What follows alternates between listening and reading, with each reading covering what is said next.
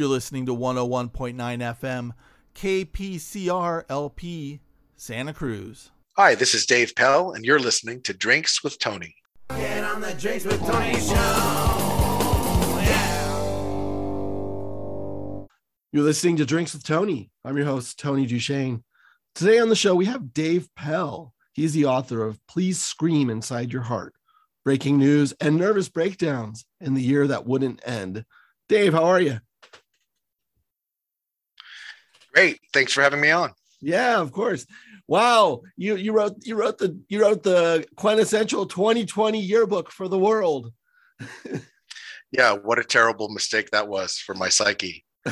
But yeah, it's about 2020 is sort of the anchor for it, but it's really about today's America, and there's almost not any topics in the book that aren't still percolating in today's political and health world, unfortunately, for the latter part. Yeah, man, what a trip. Like, just to have what a trip to dive into something that's a book about that, because I don't even think I know how to write about anything that's happening now without having a nervous breakdown. I'm still writing. All my characters are in 2019-ish. Yeah. So how did you get your head around that, where you really had to stick with with something that's kind of rough and that we're still in, and that there doesn't seem a lot of solutions yet? Yeah. I mean, it was doubly bad for me, really, because I write this newsletter called Next Draft, where I cover the day's most fascinating news. So on any given day, I was sort of writing about October during Trump's last year. And also, after I finished that, writing about May. So I was sort of doing double duty during 2020. So that got to be a bit much after a while, although I've sort of built up a pretty thick skin from sort of entering the news and then pulling out the most interesting stuff and sharing it with people for so long that I have sort of built up a bit of a callous to having it affect me emotionally. In fact, one thing that I learned during 2020, which surprised me, was that a lot of my friends, even ones who aren't necessarily that into the news, and certainly none of them are as obsessed with it as I am, actually were emotionally much more distraught than I was during the dark days of 2020, because I had the benefit, I think it's a benefit, of having to professionalize it. So, if you're covering a disaster, it's not as bad as experiencing the disaster, because you have to do something the whole time. So in what I do daily, my goal or my job is to make you feel something. So that sort of alleviates me from feeling something, because that doesn't matter what I feel. It just matters I have a goal in mind every day. Here's how I want you to feel about this story or this event. And so that sort of takes some of the pressure off actually feeling, which has been a model I've followed throughout my life and career in the news, actually, is avoiding introspection by just going out into the news world and counterpunching off of that. Yeah. So when you're putting together your daily newsletter, you do have something in your mind where you're like, I want my audience I want them to feel this about it. Are you trying to like maybe shift it a little bit, or give more context, or possibly actual truth? Yeah, no, I'm definitely shooting for truth. And my logo is a head, and I think of my newsletter Next Draft as a modern day column. So it is definitely the news through my prism. So yeah, in a lot of cases, I'm just sharing the news because I don't have a specific take on every story, of course. But on the big things, and certainly the big things in 2020, I had a very strong opinion. Unfortunately, like everything, it became much more political than I had intended or that I built it to be. But I just made the decision, even if it costs me readers, even if it results in hate mail, it's important for me to tell the truth ultimately. And I thought, both of my parents had grown up in a fascist world surviving the Holocaust. So I figured the least I can do is pass along their view of how they see what's happening in 2020 America or today's America to my readers. If that loses a few people, too bad, So yeah, I do want people to see things from a certain perspective. By the stories I choose, I'm sort of making a bias in terms of what I think is important.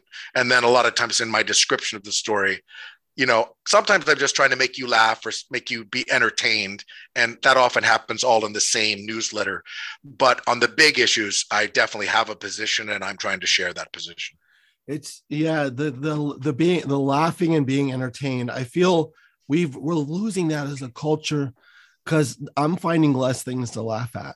And this is what I've done to soothe my soul the last few weeks. I finally watched Archer, that animated TV series. I don't know if you've heard of it. Yeah. And it just went over my head when it came out. I'm like, I didn't really give a crap about it. And then I'm watching it now, and it's just like, that is like soothing comedy to me. Whereas before I would have rolled my eyes at it, but it's just so hard to find comedy, and it's kind of hard to extract comedy in what we're in, Yeah. Even late night TV shows. I'm like, you guys got no jokes anymore. Right. Yeah. It is the line between our usual lives and the news has gone from being blurred to being totally obliterated. Yeah. And I don't think that's healthy for people, even though I know it's more do as I say, not as I do.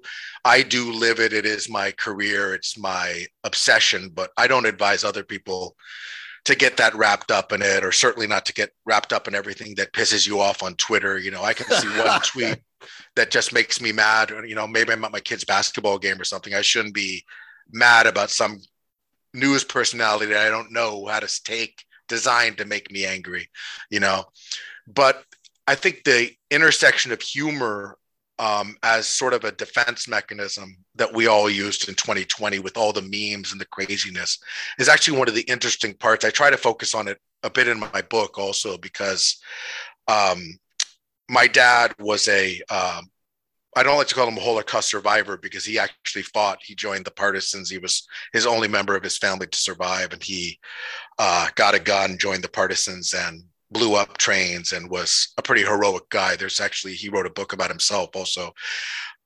What's that book called? That book is called Taking Risks. He wrote it with a Jewish scholar named Fred Rosenbaum, and it's a great book, actually. And what's your dad's name? His name is Joseph Pell. Okay. So he passed away during 2020, like so many people, not of COVID, but he was just 96. So it was a doubly sad year for my family. But one thing he said in about 2015 that really I kept with me during 2020 especially was that when Trump was giving his speeches, and my dad was anything but a Marin or Santa Cruz liberal. He was probably voted Republican for most of his life. Like I said, he survived because of violence. He didn't have much. He was a great guy, but I don't think he just wouldn't strike a person as, he's probably the least hysterical person in the world. So when he mentions connections to what he saw as a child to what he saw as today's America, it really sticks for me. And one thing he said when Trump was first running was, this guy's speeches remind me a lot of Hitler's in the early days, because, everybody used to laugh at Hitler too and thought it was hilarious and made fun of him. And there were a ton of cartoons and columns that made fun of him. And people didn't take it seriously enough that other people, what they thought was funny was serious. And I really saw that in 2020, where there were so many moments that were overtly hilarious. Some of it was just, okay, we're creating memes in order to survive, on social media. You don't just want all bad news. You have to make fun of the politics and the health issues. Otherwise, you're going to go crazy. But there were other stuff like the Four Seasons landscaping press conference, when Rudy Giuliani thought he was going to be giving a press conference about the election at the Four Seasons Hotel that ended up being scheduled at that landscaping outfit, a few minutes outside of Philadelphia. And it was sort of surreal and hilarious and ridiculous that he actually went on with that. And there were other moments like that throughout the year, Trump suggesting that maybe we want to put, try putting UV light from the inside or disinfectant on the inside. We were cracking up at that, and it was justifiable. It was funny, but as we saw as COVID got worse and worse, the things that one half of America were cracking up about, another half of America was taking seriously enough to risk their lives on, right to their deathbed. Talking about people in Iowa emergency rooms who, to their very last breath, are insisting that COVID is not real and it's a Democratic plot and they don't want to be intubated. So I just really think that area of humor is a healing thing, but it's also can be a warning sign when you don't take what's happening seriously enough and what you're seeing with your own eyes. It shouldn't be an escape from reality. It should just be a salve for the moment. It's so strange because I've been thinking about this too, that how far away we are from World War II. And like, I'm 52 years old. So my grandpa was, he was in Norway during World War II. And I knew him for, until he died, until I was in my, I was like 30 years old or whatever. And so I have a direct connection with someone who was part, and you have a direct connection to someone who was like really a part of World War II, that I don't think people younger than us are going to have that connection and have those stories and also understand the personalities of the people who came out of World War II, which was, I wish my grandpa, I wish I could have a conversation now at my age with my grandpa at his age, because I would understand him a lot more. And, it's like everything he was saying was kind of going over my head and I didn't get it about Nazi occupation and all that stuff. And then it's just like, oh, wait, that was what he was taking that and then bringing it to America and had his own kind of don't get outside of this bubble because things can get really bad. And I'm just sitting there rolling my eyes going, yeah, okay. I'm going to go to a punk show now. I don't know what you're talking about, Grandpa. Yeah. I mean, it's funny. Definitely the core reason why I wrote the book is a lot of what you're talking about there. I was really lucky. My dad lived to be 96. My mom is in her 90s now. Both of them were Holocaust survivors. So this was a common issue around my dinner table as a kid, anti-Semitism, the Holocaust. It was sort of the shadow. As I say in my book, most defining moments of my life took place before I was born. It's just, that's the way it is when both of your parents are experience something like that. But, and it certainly drove my news addiction. That's when my parents spent so much time in front of, CNN in the early days and, why they still watch it. Or when my mom still watches the news and pays close attention because the news had such a huge impact. What was happening, world events directly affected their lives, And one day, the day I really decided to write the book was right before the quarantine stuff started. In 2020, I was going to lunch with my dad and we were walking towards the restaurant in the rain. And he was complaining for the millionth time, really, during the Trump era. Why aren't people in the streets? I don't get it. Why aren't people taking this seriously? And like I said, least hysterical person you've ever met. So he saw these warnings because he had seen warnings before. And I said, I just think people in my generation, they're concerned about it, but they just don't think what happened to you could ever happen here. Right. And he stopped in his tracks and just said, you think when I was a kid, I thought it could happen there? And I thought, oh shit, that's a message that I need to share with people. I need to get out there. My brand is to mix humor, a lot of sugar with the medicine. So the book is, at least 70% funny, but with that sugar, I do want to get the medicine across that people understand what was happening in 2020, how close we came. As we learn more and more, it turns out all the concerns are more and more validated.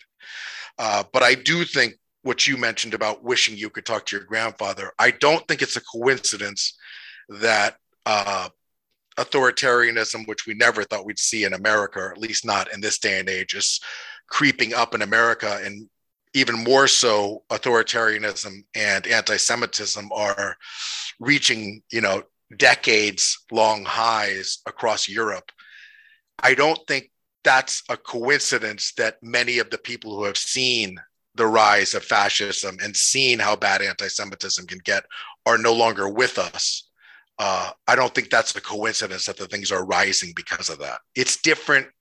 It's different hearing it. Look, if I come on, we're Bay Area folks, right? But if I go on a radio station somewhere in the Midwest and say, hey, Trump's speeches remind me a lot of the messaging Hitler used, I'm immediately written off as a liberal, hysteric snowflake, right? And I feel the same way when I hear people making comparisons. There is nothing to compare really to the Holocaust, and certainly not what we're experiencing.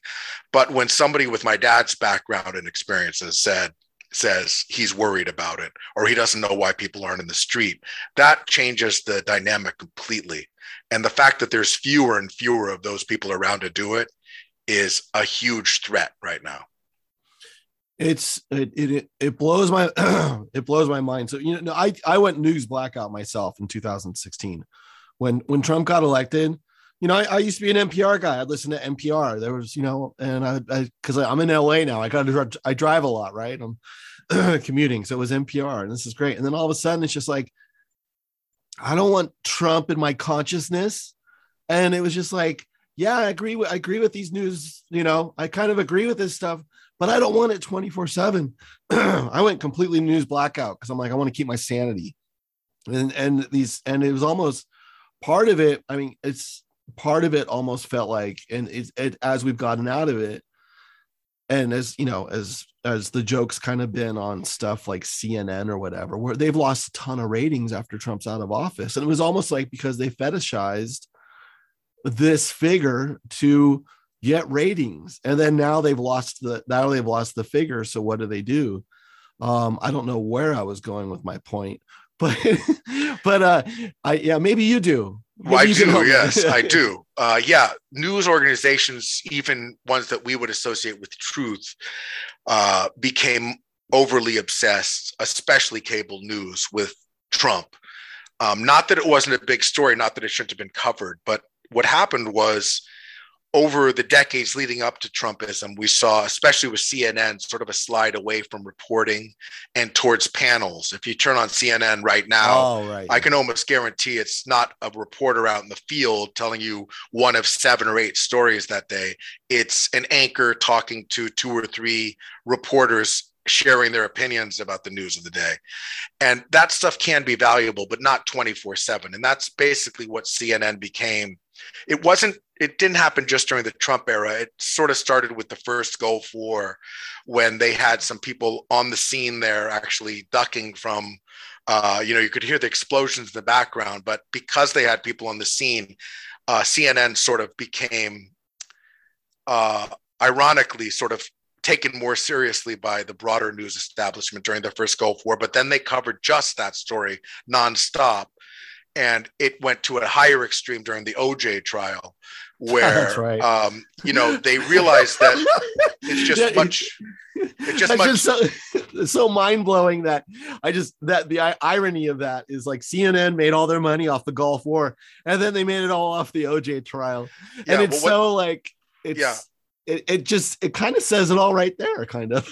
Well, what the two things have in common is that it was a focus on a single story. And what they realized over those years was that it was not only much cheaper to cover a single story, but it makes sense from a viewership standpoint. If you're not thinking about reporting as the important fact, but you're thinking of viewership, when every character, like you did during the OJ trial, and every step of the process, anytime, day or night, you can flip on CNN and you're up with the story and you can relate to it and you're connecting to it, right? It's a blurred line between entertainment and news, but it's the same single story, and so that's what we saw really explode during the Trump years. I like to say the Trump era was like the white Ford Bronco drive if it had lasted for 4 years.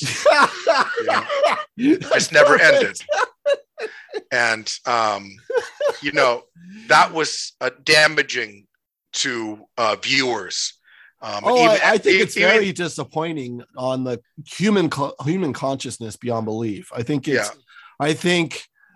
also a win for Trump. It's all it is. That is all it is. I mean, forget about even just him specifically, but just the goal of someone trying to have minority rule, let's say, is to create hate among groups and to create an obsession with just him, right? You can put up a giant poster of a dictator on a wall and somebody can put graffiti over that. But either way, the focus is that dictator. So when you have 100% of your focus on one person like that, it's a benefit to that person. And, we knew every character, we knew every detail of it, anytime you go to a dinner party before the pandemic anyway, it was inevitable. Every table was ultimately talking about that, no matter where you went. If you went on a hike, if you walked by somebody, you would hear them talking about the Trump saga. Some of it was valuable. It's good that we understand how laws work in America, how vulnerable the American system is to somebody just deciding, no, I'm just going to break every rule and see what happens. And so far the answer is nothing. Yeah.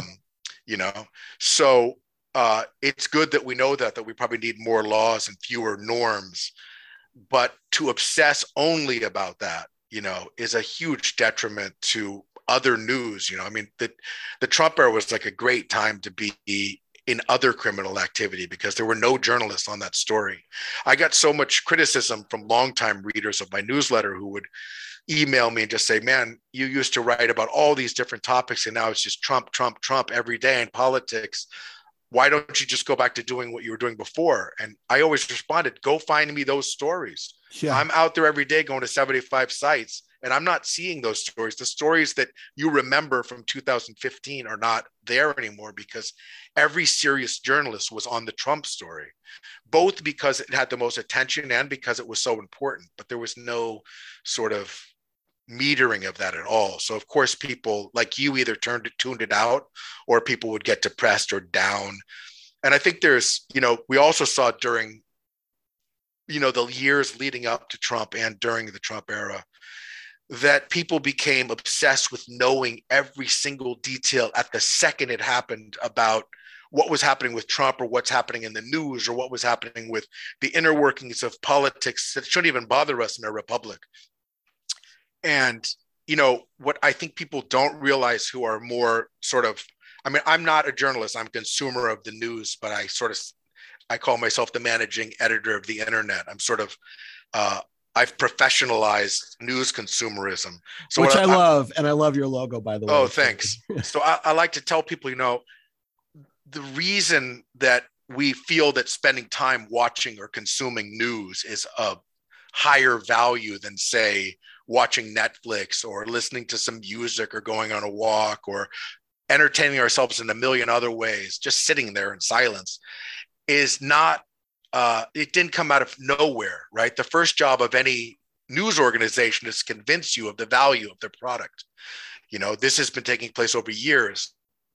And there's a big, thick line between being a well-informed republic and being totally news obsessed and following it every minute, So like the best example of that is news notifications on your phone, like you're not Batman. You're not going to go fly to the site of a mudslide in Peru or a Trump speech in DC and do something about it. And it's not going to change your political beliefs or the way you vote or the level of how informed you are. The only news you need to be notified of is something that's happening within 20 feet of where you're standing. Otherwise, it can wait until later, or in most things on the internet, it can just wait until never. But that obsession that we have, an addiction and compulsiveness to try to absorb the news as it's coming in, and like me and many others to comment on it. It's if you're, I'm an active Twitter addict, so all these things I'm talking about, it's like Scared Straight when they used to take the kids to jail to meet with the prisoners. I'm like that prisoner. I'm not telling you how I act. I'm telling you what I've learned from my dark experience. But, I'm a Twitter addict, and even if somebody dies or there's a news breaks or there's a new Apple product, my need for that dopamine and my urgency to give my take on a topic, even if I really don't have any expertise or anything to say on it, is so powerful. So those two things in common, it's our obsession with the news and our need to chime in with our opinion on every single thing. It's so counterproductive in terms of our mental health. And it's also totally unproductive in terms of our republic. Nobody who thinks different than me politically is reading any of my tweets. The divide in terms of our social networks and our news absorption is so dramatic. So you can watch CNN, you can watch more mainstream stuff, read the New York Times, read the Washington Post, and think that's it. You probably thought that 50 times during the Trump era. That's it. He's done, but the story you're absorbing is not even entering the consciousness of the other American news bubble. So you're like it's not just screaming into a void. You're like screaming into the wrong void. Yeah. It's totally useless. And yet there's something in us that makes us feel good still screaming anyway. Not that screaming at a person who opposes you politically would ever work anyway. And I understand people's anger. I understand why people are mad about people not wanting to wear masks. I understand why people would be angry about, America's slide on the international stage, about so much about Trump that we couldn't believe that anybody would vote for this guy once, let alone again. And that's what you're talking. I like how you're talking about the divide and the belief of like, this is kind of what has blown my mind through the whole thing is, and the screaming thing is really important because when everyone's screaming, it's almost like no one's screaming. It's the same thing. I think if everyone screams or if no one's screaming, it kind of feels like the same thing. It's white noise or it's silence. So where's the middle where people can come together? And then with, in 2016, I voted for Hillary, but I did that with a little bit of throw up in my mouth. This was not the right person. When I was like, this was it's part of me was like disgusted Trump made it into office, but part of me was disgusted. What a useless piece of crap that we had to offer to go against that. I blame her actually. And I blame, I blame a lot of people because I don't want to take any blame because I'm perfect. It's not that, but it's just like, what kind of tepid, useless people are out there to run the country? And then we got a Biden in there and it's just like, and look how close that came. And I look at it and I'm like, yeah, of course it came close. Biden's an idiot. I'm just like, and you're not supposed to say that because the minute you say Biden's an idiot, then people go, well, you're racist. And that's a huge problem because it's like, no, there are so many layers to it that it's just like, I can't believe people can't make fun of Biden. And if they do, they're labeled like, a Trump supporter. And it's just like, no, everyone's an asshole. It's just like people aren't getting that there's layers to it. And the divide is just too much. It's like, you can't, it's like even calling, and I don't like calling people who support Trump racist. Because I believe a lot of people they actually, they're not the ones screaming in the street, but I do know some people around my tribe. And when I say tribe, I don't mean my 40 people that live with me in my hut, but I know some people who voted for Trump and they tell me and they go, please don't tell anyone. And they're like, but I know you're not going to judge me. And I'm like, I know. And part of me gets it because the problem was at the time, this is back when, and look, I know nothing about politics, but I do know a little bit about cults. I grew up in a cult. So this is just my angle on it. But like Obama did nothing to the bankers when our economy crashed. And the whole vibe at that time was like, when will our politicians start wearing logos of who they're being sponsored by? Because everyone's corrupt. So he didn't even show that he's not corrupt. And it's just like, people are like going, wait a second. And then we do get this, buffoon who's a TV reality star. And they go, oh, he's telling us something a little different. And I could see the attraction in that. I don't want to go anywhere near it because that's just, I think every president is a sociopath or a narcissist at some level. If they were going to go to therapy, you'd just be like, wow, your skeletons are very scary in that closet. I desire nobody. And when people say when people like glorify the Bush administration now, they're like, man, wouldn't it be great if we were back in the Bush administration? I'm like, no, that was horrific. We were going to war. We were just uselessly killing people for oil constantly. This is forgotten now. This is all forgotten. How is all of that so easily forgotten when we got a reality TV show star? And then these people are actually looking for something. They're looking for their Jesus or whatever, and they think this is it. And it's just the human condition boggles my mind, because it scares me that I'm not a Democrat and I'm not a Republican. I'm independent. I think, blue tie, red tie, it's politics, and they're going to sling shit at each other like, gorillas. I really don't care. But it's just like, they all kind of suck on a certain level. And it's a real shame that everyone sunk so low. And I was just reading your book, and by the way, I love how your book is so punchy, and every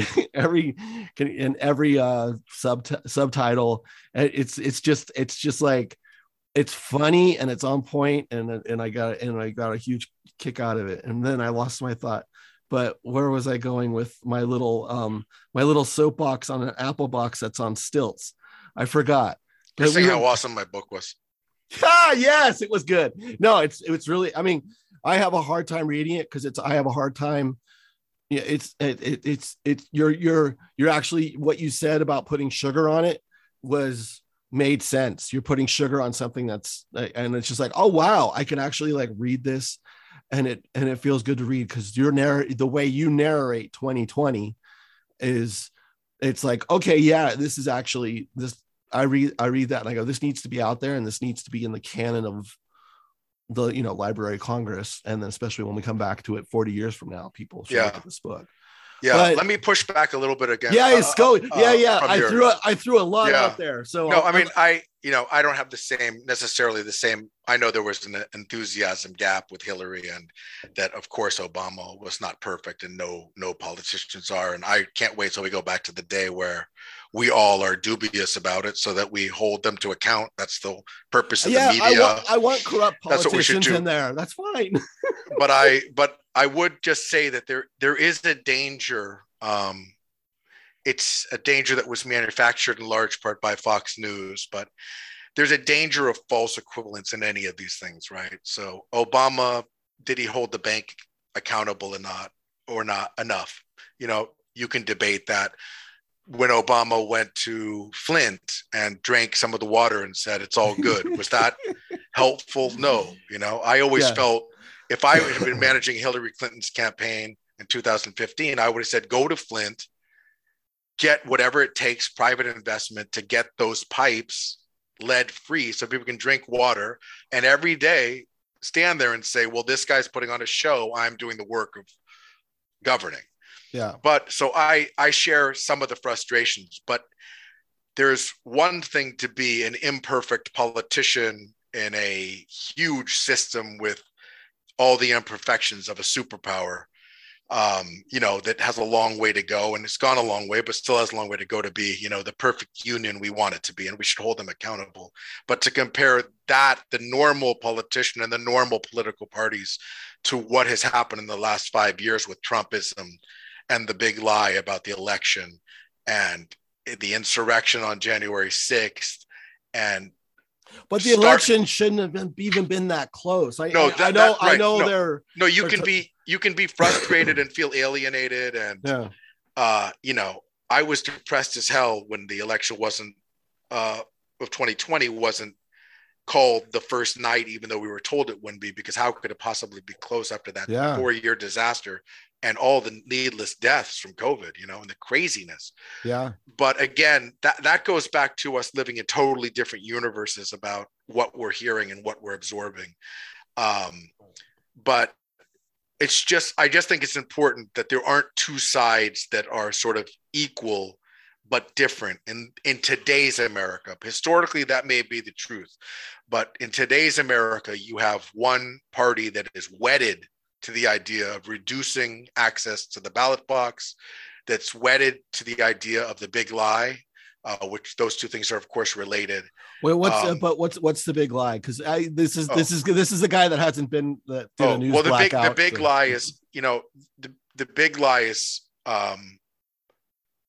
based actually on World War II studies, where the big lie about the Jews being responsible for everything bad in the world sort of caught on, and that everything was Oh, is that built. was that what the term was in World War II?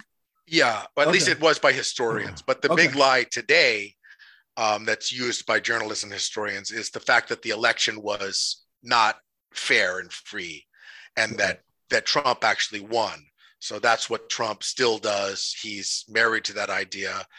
He's putting people in place to support that will support that idea on the local level. And he's a sociopath, though, and at the same time, it shouldn't be this close. See, this is what still blows my mind is he gets to do stupid crap like that as a borderline personality disorder or whatever he is, because there's a 49-51%.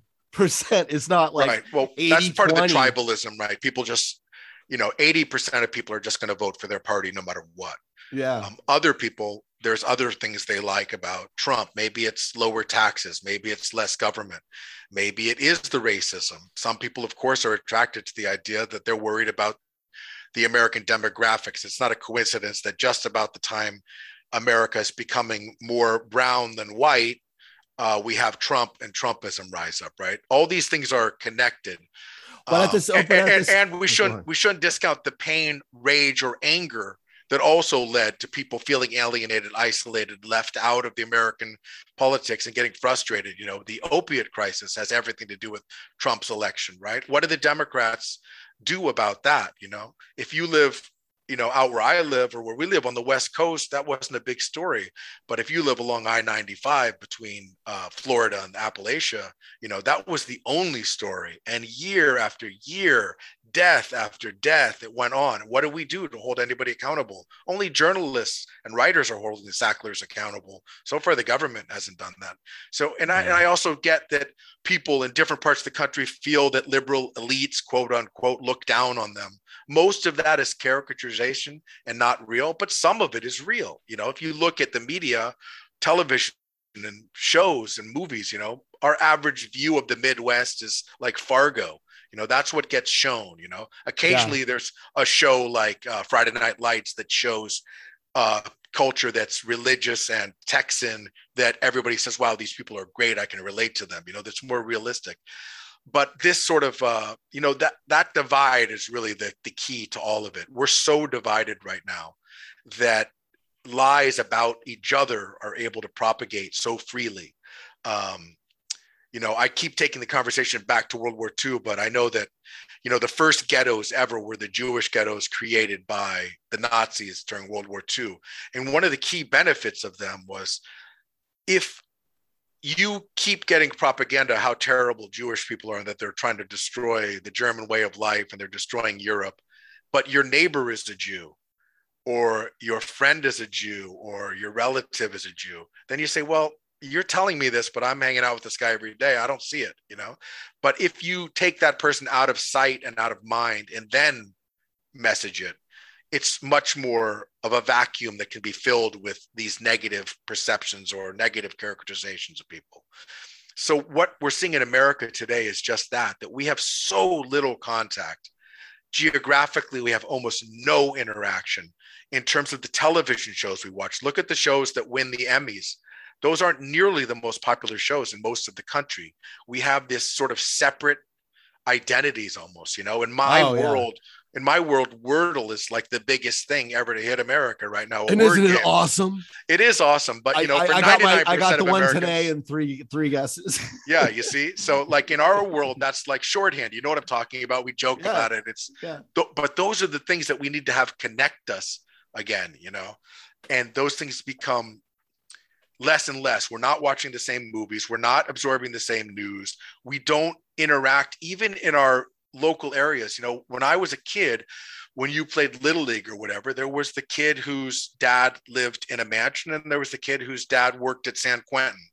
Yeah. And we all interacted together and nobody really thought about it that much, or certainly never considered like, why wouldn't I be interacting? Why would I be interacting with this person? Right. But today, even on those micro interactions, today, where I live, any kid who can afford it signs up for travel ball and gets the better coaching in the better league. And the kids who can't afford it, they do Little League. So all these areas, economic, geographic, we don't interact. And as long as we don't interact, the hate that we feel for each other is going to stay. You know, I always say there's nobody I've ever hated in real life as much as the caricature of the average Trump voter. But when I actually interact with somebody who may have different political beliefs than me, the things that bind us are so much more than the things that divide us. It never even comes up. You know, yes. I'm talking about, Hooray! it's a guy we're talking about dealing with our kids or getting high or watching sports or a million other topics that come up, listening to Howard Stern or whatever. When I talk to people who are from different walks of life or different political leanings than me, in real life, that stuff never comes up. I coached a little league team with a guy who I know was a Trump voter. He's like, I'm like, you know, the character of a liberal snowflake in today's world. You know, I probably was a moderate 5 years ago, but now I'm like a liberal snowflake. But this guy was definitely a Republican, definitely a Trump voter. He was a sheriff. He was armed 24/7. He thought I was totally naive, even about my own town, because I don't know what really goes on. And therefore I have these foolish views on crimes and how we should deal with police and all these other things. But we were friends. And the main thing that bonded us was we wanted our kids to have a good experience in Little League and to do well. You know, I cared much more about our joint desire to beat the other team and humiliate the other two coaches on the other team than I cared about his political beliefs. And it did hurt that he was armed once in a while. But that's the can we get everyone? How can we get everyone to break bread? Because I think if we break bread with people who we assume are our enemies, we realize we have a lot more in common on the human level. And you know, and then also I really like, and this reminds me of this part in your book about the about your friend who's a Dodgers fan who made you a Giants mask that was itchy on the inside. I'm from I live in LA, so I live in enemy territory as far as I'm concerned, because I grew up, you know, in Millbrae, right by Candlestick Park. So but the hate of the rivalry of the Giants and Dodgers, it gives us something to love and something to hate. But I'd still, you know, I love all my Dodger fan friends here in Los Angeles. And when we went and go see, now you've gone too far. I love the fans. Dodgers need to die like the scum they are. But it's funny. But there's something. And then like how you were just discussing how you wanted to make the coaches, you had your bond with your sheriff friend. We got to make these coaches eat crow on the other side because our kids are better. And there's a playfulness that we need to have, that kind of mutual love and hate, you know, on a level where the stakes aren't high. It doesn't really matter if it does matter if the Dodgers win the World Series, because we want them to not win it ever again. But but at the same time, it doesn't mean that, you know, people are going to die in war, or, you know, the stakes aren't. It doesn't mean you're going to hate somebody who root for them. That's really the key. Right. You know? Yeah. And how do we, and my goal, I mean, I used to, you know, I love international travel. I think my goal now is to kind of travel the United States a little bit.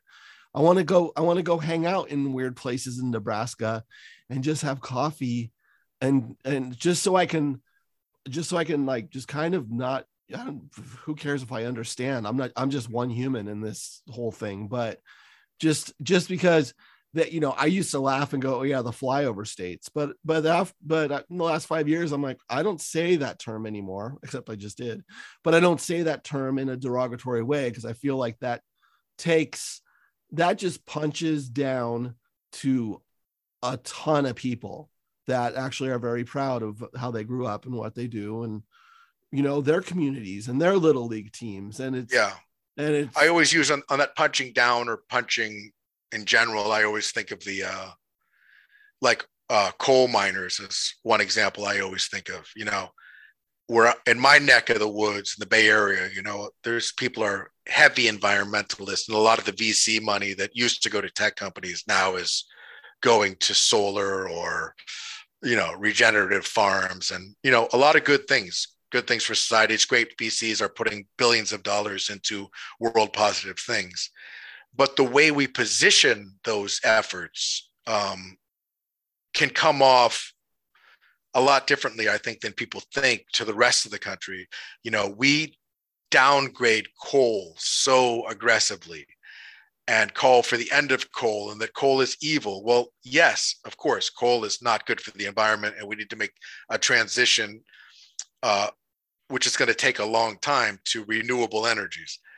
But if I'm a third generation coal miner in Virginia, and my grandfather died at 55 from black lung, and my dad was sick with black lung by the time he was 60, and I'm in the coal mine, and my family has been telling me, hey, yes, it's risky what you do, and this is hard work, but you're powering America.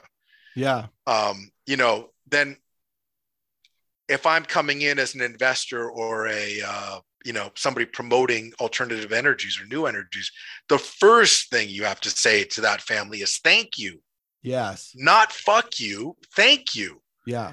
And then say, hey, is there a way that we can transition gradually to energies that are better for the environment and your health, and that give you as good or better jobs?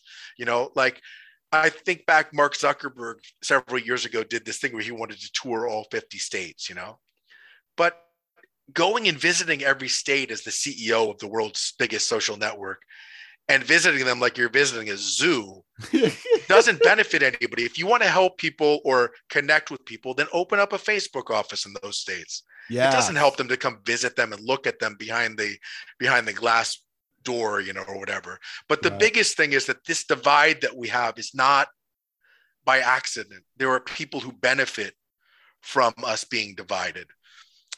Exactly. I always told people, when you hate Trump, when you hate Trump and his voters, that's exactly what he wants. Yes. If you want to have minority rule, what you want is to overwhelm people with contempt for the other, and get them either not to vote at all, or to only vote against. That's a situation where you can do well without any policies, and then do what you want. None of your behavior in office matters, because the other person hates the other side even more than they worry about what you're doing. Oh my God. And that's towards the end of your book, where that's the big mic drop, right? Men are divided by two principal impulses, either by love or by fear. It's the Machiavelli. Yeah. I teach writing for a living too. Nice. Scary. I'm scared I'm saying that ironically, because I didn't like looking at you going, is that how you pronounce it? Oh no, I copy and paste. How do I know how to pronounce anything? I didn't do the audiobook, so I didn't need to know. Oh yeah. Peter Coyote did. Yeah. Amazingly. Yeah. Anyway, but it's about, we got to go for the love and not the fear. This it's just like, how do we come together? Not how do we divide? But man, the people above, dividing works. It works. It gets me to Giants and Dodgers games and the root against the Dodgers, even more than I care about the Giants. No, I care about the Giants. What do you do? But it is more fun to and easier to come together over a common hate than anything else. But where it got out of hand, it's nothing new in America, but you really saw how out of hand it got when we had a killer virus and we hated each other more than we hated it, Yeah. So that's pretty damn scary. That was my most depressing. A lot of things about 2020 depressed me, and many of them worry me now, but the missed opportunity of that moment, I keep thinking back to like March of 2020, when everything like shut down in a day. My kids were home from school, NBA shut down. We had no idea what was going to happen. We were just learning about washing our hands and masking. It was like everybody was up in the air, And I was walking my dogs with my son, who was 13 at the time. He's 15 now. And, he was asking me a lot of questions. We lived at the time with my mother-in-law, who was in her 80s, and both of my parents were in that older zone where they could be in a lot of danger. And he was asking me, is grandma going to be okay? When's school going to come back on? How long is this going to last? What's going to happen? The typical things you would ask your parent if you're a kid, and a lot of times parents either know the answer or they don't know it, but they give a good enough answer that the kid can feel it's all good, But in the pandemic, you couldn't even fake it. It's like, Yeah. all I can say is I have no idea, dude. I don't know if grandma's going to be okay. I don't know if school is going to start in a week or in 2 years. I don't know how this virus works yet. I can't believe what's happening. I've never experienced anything like this in my life. This is unbelievable. And we're all into this together. I don't know. But that moment where we all were sort of adolescents in terms of our intellect about what was happening around us is like the most ripe moment for good leadership to say, let's lock arms, at least lock arms virtually from 6 feet apart and do what we have to do to help each other. And you saw a million examples of that. It's easy to focus on the negative we saw at the top, but we saw a million examples of that at the local level. People going on Nextdoor email lists and saying, hey, can I bring you food? Can I help you out? All the stuff that Jose Andres did with feeding people all around the country, people, giving huge tips and, payments to their favorite restaurants, supporting healthcare workers with mental health, programs exploded all over the country from the grassroots, but from the top, even a moment that should have divided us was still used to divide us further. Yeah. And that was the saddest part of 2020. If Trump had done it, he would still be president. There's zero doubt about that.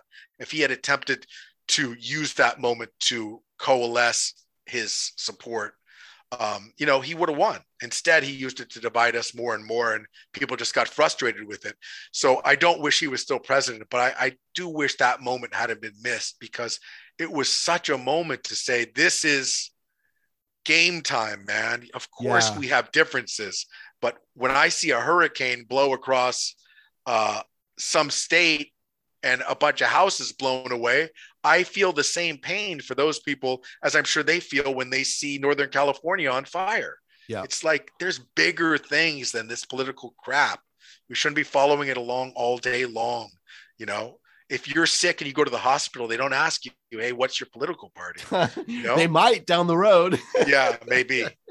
But it's just, they ask you what your faith is, sad, just in case you die. They go, what's your faith? I'm like, oh crap, I forgot if I have faith or not. Yeah, well, at that point you want to name them all, Let's just go across the board. So I have a good next life, or the empty void is kind of just an empty void.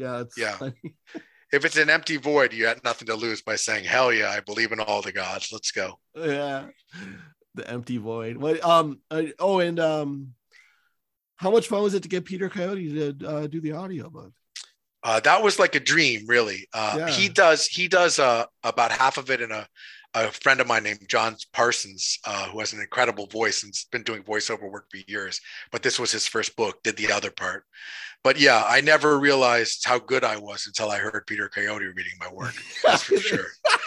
But that was incredible. And he did it all as a favor. I happened to know him through a friend, and I just sent him the manuscript, and he actually emailed back like 20 minutes later and basically said, F you, I don't want to have any more work, but I'm into this. This is the right voice for this story. So I'll do X number of days. I'll do anything but the whole book, basically. But yeah, no, that was, of all the things that have happened during the book process, good and bad, that was by far the best, is having him do that. And what was your exact reaction when you got that email?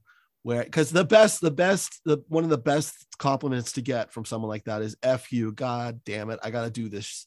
It's just like, that's when you've got something good. So did you go tell your wife immediately? Who was the first one you told? That's a good question. Probably my agent before my wife, but I don't remember that. I have a horrible memory, but I'm generally negative. So it probably lasted for about 12 minutes that I was sort of relieved and excited. But that was the best part of it, that it was sort of a third party. At that point, I hadn't really had much outside feedback, of course, except for friends who had read it. So it was good to have somebody one step removed that was into it, for sure. Yeah. But yeah, hearing him do it was amazing, and he's been incredibly supportive. So we actually, me, him, and our mutual friend Phil Bronstein, who used to be the editor of the Chronicle out here in San Francisco, did like a Zoom or recorded interview for our local bookstore. So we had like a discussion. So that was really cool. awesome. Also, what bookstore?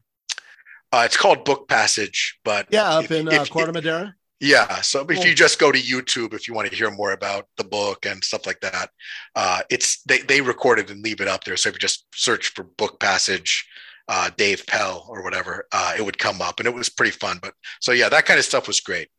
I wrote for the Chronicle for about 9 years. Oh, nice. Yeah. I was a stringer though. I wasn't on staff, but I had 6 articles a month I had to turn in. Oh, that's pretty awesome. Yeah. Yeah. I love as a kid, I used to get the Chronicle all the time. That was like, and then I was like, I only covered music and books. It wasn't like I was, into any of the hardcore journalism, but yeah. But it was that counts too for local stuff. Yeah. Music and sports are, two of the biggies. I have every print copy of hundreds of print copies stuck in my parents' garage up in Fremont. That it's like my scrapbook of it's never going to get any better than this kind of thing. Yeah, no, I know that feeling. That's for sure.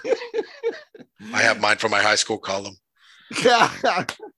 No, I think you do. I think you've created a very cool thing with what you're doing. So, thanks. I'm glad the book came out. Dave, thanks so much for coming on the show. Yeah, thanks so much for having me. It was great. Hey, how did we do? That's the most political I've ever been on this podcast.